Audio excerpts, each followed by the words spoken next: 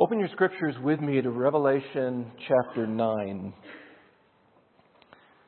You noticed one of our screens fell this week, the second law of thermodynamics working against us, and that should be hung this week, and the projector then replaced or fixed, either way. As I endeavor to keep up with world and current events every day, there's always a particular or a random article that grabs my attention. And this past week it was First Date to Life in Prison. And it tells of a situation on December 23rd where a 29-year-old lady on a first date with a wealthy Houston trial lawyer seems to have ruined deliberately 2 Andy Warhol paintings valued at $500,000 each. And then through 2 expensive sculptures worth $20,000 each. What was interesting about the article that really grabbed my attention was, well, several things, but he went to call an Uber because she had taken in too much alcohol, and she ran and hid from him. Okay, this is the story. And so then the Uber left, and he called another Uber, at which point she got extremely angry and deliberately started ruining this expensive artwork. Apparently the damage has been estimated at $300,000. This is what is most surprising. Texas law stipulates this, that the value of the items indicates the degree of the charge. Ruining artwork, and she's facing potentially a life sentence. And I thought, how often we fail to believe that in the spiritual realm. What image have we defaced? What is the worth of that image that we deface? Under Texas law, we face eternity in prison. What is the value of the image our sins have marred? What is the worth of the eternal holy God that we have ripped down off the walls of our heart and sort of thrown across the room of our life in disrespect? And this is a difficult message for those of us who have sort of been weaned and raised on what has been called a moralistic therapeutic deism. That simply means there is a good God who created us to be happy and fair and kind and to think well of ourselves as we all travel to heaven. And if that's the sort of religious culture that you have been feeding on, then all of a sudden when you see these images in Revelation, it's going to not only be offensive, but unbelievable. But if you come back to Revelation chapter 4 and 5, which is the center and centering vision of the God and the Lamb, and you understand the worth of God, that we are made in His image, then all of a sudden this starts to really make sense, because Christians of all people understand the seriousness of sin. That's part of the gospel. There really is no good news. It's not good news unless you come face to face with sin. These judgments remind us of features in God's character that have been softened by years of soft Christianity. As William W. Clough calls it, that we need to be reminded of the dark line down God's face. See, that's an image that we haven't really had to wrestle with, but yet, isn't that the reason that we avoid the minor prophets? We avoid Leviticus. Sometimes we avoid Revelation. Because in here we see mercy and exacting justice. Grace and violent vindication. Sacrificial love with searing holiness. That's what we see. It's not a comfortable message. R.C. Sproul said, "A God who is all love, all grace, all mercy, no sovereignty, no justice, no holiness, and no wrath is an idol." Here's what is fascinating about Revelation chapter 9. That's where I've asked you to open your scriptures to. That's where we are at. in our study of Revelation. But I just want to sort of tease out your interest, because this is what you're going to see. The transition verse, the last verse of chapter 8, an eagle talks. Why should that fascinate you? Because that's not normal in our world, right? So all of a sudden you have an eagle talking. Secondly, you have locusts out of the pit of hell that heap torture on earth dwellers for 5 months. Why should that interest you? Because it's frightening, right? It's not just a scare tactic for scaring people. It's calling you to wake up. Why do I say it's calling us to wake up? Because this letter was written to who? To the churches. You're also going to see 4 angels who are bound in the river Euphrates that are finally unleashed. And then you're going to see that somehow these angels transform into war horses and riders numbering 200 million that kill a third of humanity. I'm just taking the images out of Revelation 9. I haven't created anything. I haven't made any of this up. This is what John saw. He's actually going to say that in a rare phrase in Revelation 9, because I think he understands this is very unbelievable. And he's going to say, this is what I saw. This is what I heard. I'm just telling you what I saw in my vision. Now let's take some time with this chapter, because it's these vivid and colorful images that are designed and intended to have an impact upon complacent hearts. And my prayer is this, that God will still awaken hearts that have been numbed by horror films, demonic novels, evil comic books, and violent games. Look at chapter 8, verse 13. Then I looked, and I heard an eagle crying with a loud voice as it flew directly overhead. Woe! Woe! Woe! To those who dwell on the earth, at the blasts of the other trumpets that the 3 angels are about to blow. These final 3 trumpets are given that designation, woe, woe, and woe. It seems to mirror the thrice repeated holy, holy, holy of God when they are gathered around and worshiping God and the Lamb. This becomes a very clear clarion call for repentance. If you want to know why Revelation 9 is here, why we're given a glimpse into what is about to happen, it is a very clear call towards repentance.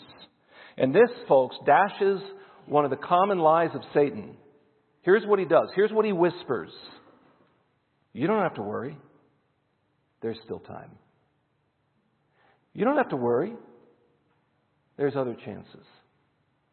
And what these trumpets are going to show is that the chances are running out. Matter of fact, Jesus pressed this home by illustrating a man who had great wealth. And he said to himself, you've done really well in life. And so what he does is he invests it. He builds barns and he tries to multiply. And unexpectedly, God said to him, fool, this night your soul is required of you. What these trumpet blasts are starting to warn is there won't always be another chance to turn to God. The 5th and 6th trumpets, the 1st and 2nd woe, participate in the mission of God to the world by providing 2 things. 1, final proof of His power over idols and the demons at work behind them. And 2, a final chance to repent. Look at chapter 9, verse 1. Look at what God's Word says.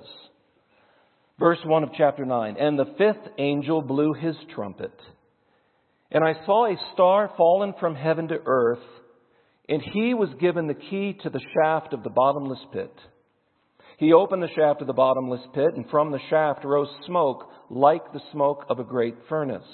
I want us to stop here, because in this chapter, John's going to make frequent use of the word like. And what that's going to help us as readers understand is he's using terms to describe this with what he is familiar with, but it may not necessarily be that. He's seeing things that are like familiar things in his world, but may be something he's never seen before. Verse 2. He opened the shaft of the bottomless pit, and from the shaft rose smoke like the smoke of a great furnace. And the sun and the air were darkened with the smoke from the shaft. Then from the smoke came locusts on the earth, and they were given power like the power of scorpions on the earth. They were told not to harm the grass of the earth or any green plant or any tree, but only those people who do not have the seal of God on their foreheads. They were allowed to torment them for 5 months, but not to kill them. And their torment was like the torment of a scorpion when it stings someone. And in those days, people will seek death and will not find it. They will long to die, but death will flee from them. Now, as we enter into this, we need to be very careful to handle God's Word in a way that honors Him. And if you go all the way back to Revelation 1, these are not just sensational pictures to satisfy curiosity.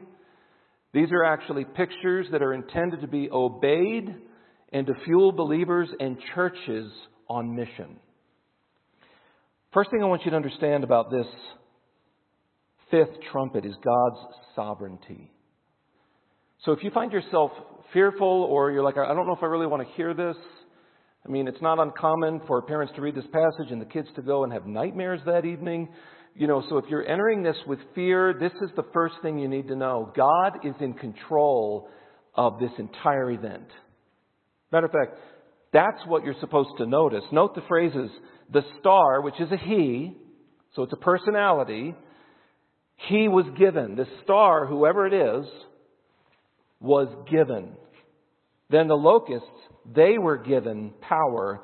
Then the locusts, they were told, sort of this picture of them being under the leadership. And then in verse 4, the locusts, they were allowed. All of this is happening under the complete control of God. This parallels chapter 13:7 where it says of the beast. Okay, so as we move further into Revelation, the beast is going to appear. And Revelation 13:7 says this, it was allowed. You hear that? The sovereignty. It was allowed to make war on the saints and to conquer them. And authority was given it over every tribe and people and language and nation. So in all these judgments and all these visions, we need to come back to Revelation chapter 4 and 5 with the vision of God on His throne and the Lamb and center, sort of calibrate or align ourselves back with the sovereign God. Here's the point.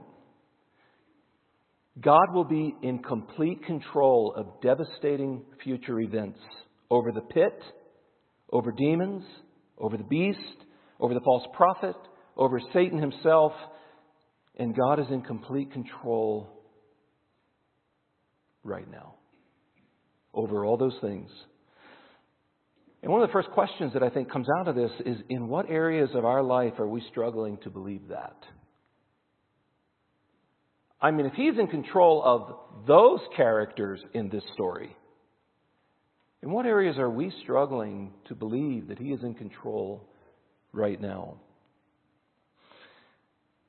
Evil is not an indication that God is absent. Evil is an indication that God's redemptive plan is still unfolding and that things still need to be set right. Because that's what we're doing. We're moving in Revelation towards Revelation chapter 21 and 22, where you see this new heaven and new earth, where there is no more death and there's no more sorrow, and all the old things are passed away and all the new things have been realized. That's where we're moving. Evil is not an indication that God does not exist. It's an indication that we must walk by faith in an evil world and stay on mission. Look at God's plan in this fifth trumpet. Look at chapter 9, verse 1. And this really presents a particularly difficult interpretive problem. A star fallen from heaven to earth. And you would naturally think this is who? I mean, as I first read that, I thought, that sounds like we're looking back in history and this is Satan. Because even Jesus said when the disciples came to Him and they were marveling that the demons obeyed them, He says, don't marvel that the demons obey your voice. I saw Satan fall out of heaven. But it doesn't seem that Satan would be given the key to the shaft of the bottomless pit. So this is difficult. When describing a star, there is a little difference between falling and descending. So what it seems here is that an angel, which we cannot be certain of its identity, is descending, not necessarily morally, but geographically, and an angel is coming down, and he unlocks this pit. Look at verse 1 again. He opened the shaft of the bottomless pit, and from the shaft rose smoke like the smoke of a great furnace, and the sun and the air were darkened, and the smoke from the shaft. Again, as a mediator, an angel comes down, unlocks the pit. The pit, the abyss, is a closed prison, and in time, the beast will emerge out of the pit. Revelation chapter 11, verse 7 and 17, verse 8. In the New Testament, that word abyss is used 2 other times outside of Revelation. The first one is in Romans 10, verse 7, and it calls it the place of the dead. And then in Luke 8:31, it uses that word again, and it refers to the prison for evil spirits. There's also an imagery that sort of leaps out in 2 other books, and that's 2 Peter chapter 4 and Jude 6, where angels, and some of you will be familiar with this imagery, angels are kept in darkness, bound with everlasting chains. So there seems to be this group of angels that are actually kept and prevented from doing work on earth at this point until this pit is opened. Okay, just taking the imagery that's given to us there. But what comes out? What actually comes out first? Look at verse 3. Then from the smoke came locusts on the earth. Now this may refer to, and I really do believe that the 5th and the 6th trumpets refer to human invasion. In Joel, the locusts, he describes these locusts. Listen to what Joel says, the minor prophet. For a nation has come up against my land, powerful and beyond number. In verse 4, he had talked about 4 different kinds of locusts. The one comes and eats, and the other one comes and bears it down even farther. And then by the 4th locust, nothing is left.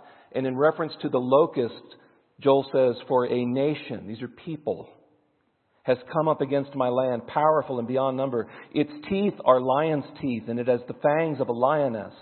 It has laid waste my vine and splintered my fig tree. It has stripped off their bark and thrown it down. Their branches are made white. He continues to say, a great and powerful people. Their like has never been before. Their appearance is like the appearance of horses, and like war horses they run. Seems to be that Joel is sort of looking forward to the 5th and the 6th trumpets. And what Joel says is this, in Joel 2:31, that this is a glimpse of, quote, the great and dreadful day of Yahweh. So it seems that whatever is happening in John's vision is indicating a human, at least perhaps demonically influenced, but human invasion.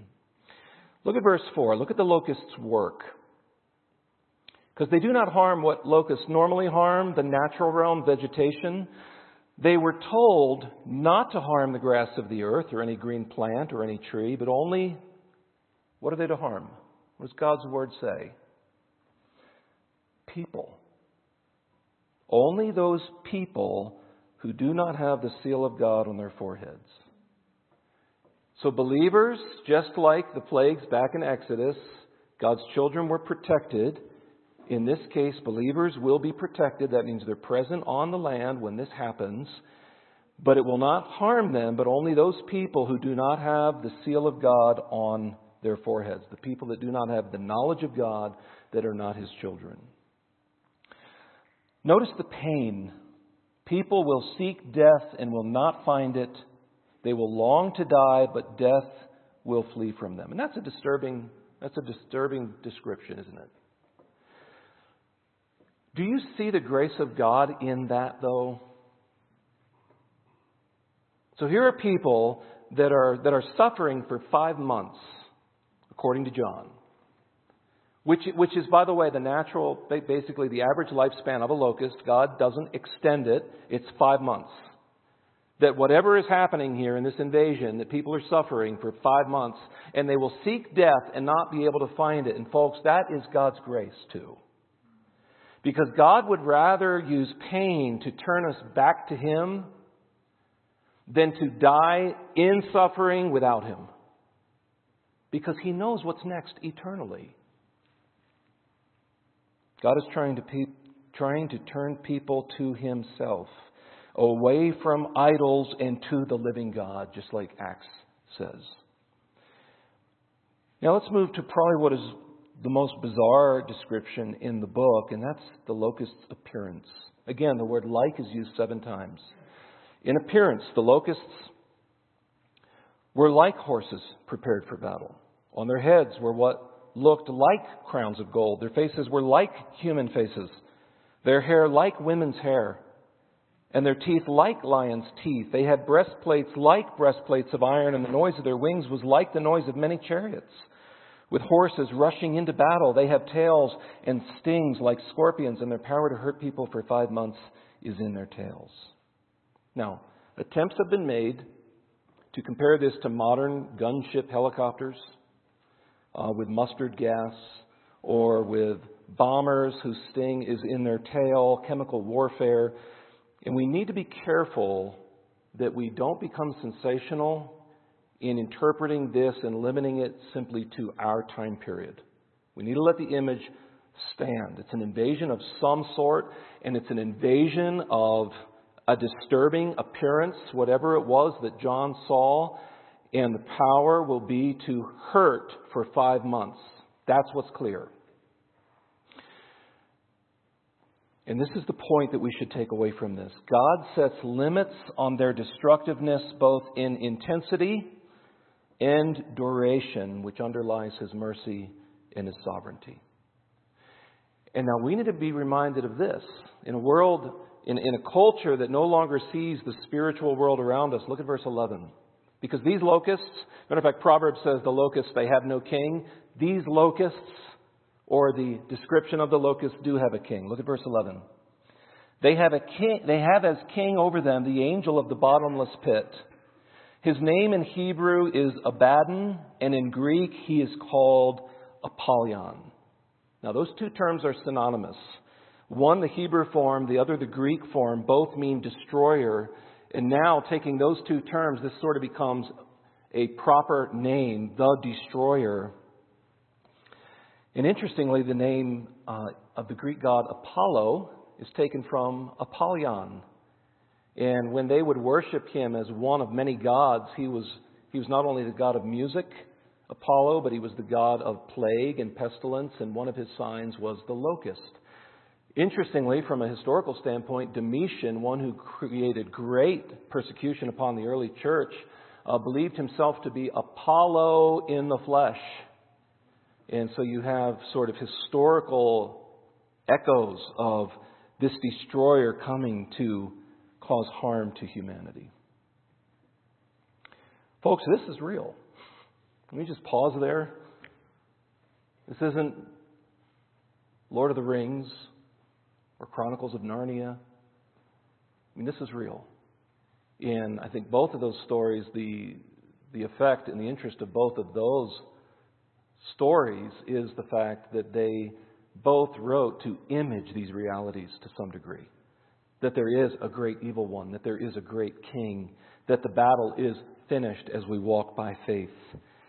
That was the first invasion. Now look at verse 12 as we move into the transition. The first woe has passed. Behold, 2 woes are still to come. And we're only going to look at the next woe. The third woe, the 6th trumpet. So we move from torture to death. The 6th trumpet. Look at God's sovereignty again. Verse 13. Then the 6th angel blew his trumpet, and I heard a voice from the 4 horns of the golden altar before God. Okay, the voice, probably not God's voice, probably an angel that he's around the golden altar. Either it's an act of worship or it's in response to the saints' prayers that we saw before. Either way, the voice comes from the 4 horns of the golden altar before God, saying to the 6th angel who had the trumpet, and notice God's control here, release the 4 angels who are bound at the great river Euphrates. Release, that's God's sovereignty. They've been bound, God's sovereignty. These angels had been prepared for the hour, the day, the month, and the year. Exact timing. No detail escapes God. Then the 4 angels, quote, were released to kill a third of mankind. Look at verse 14. Saying to the sixth angel who had the trumpet, release the four angels who are bound at the great river Euphrates. So the four angels who had been prepared for the hour, the day, the month, and the year were released to kill a third of mankind. Remember? Mercy mixed with justice. Searing holiness and sacrificial love.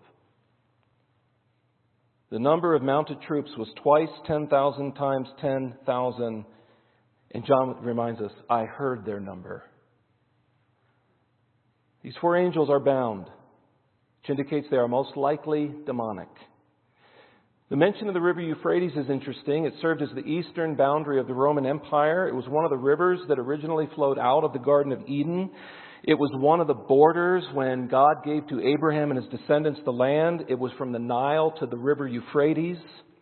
The river became a symbol of foreign invasion as the Assyrians, the Babylonians, and the Persians all came across the Euphrates to attack. It's a symbol of invasion. They're crossing that border. And this judgment, the sixth trumpet, prepares the way for the sixth bowl. Remember, you have the seven seals, then the seven trumpets, and then the seven bowls. And in the sixth bowl, the Euphrates, this border will dry up and the kings of the east will march over. So all this is in preparation. But again, the big point, it's all under God's what? Control. Mounted troops. It seems, you keep hearing me use the word perhaps, and it seems, and I'm sort of in this, kind of mirroring John, where he said, it's like. It seems the four angels somehow become, or at least influence, an army of war horses with their riders numbering how many? 200 million.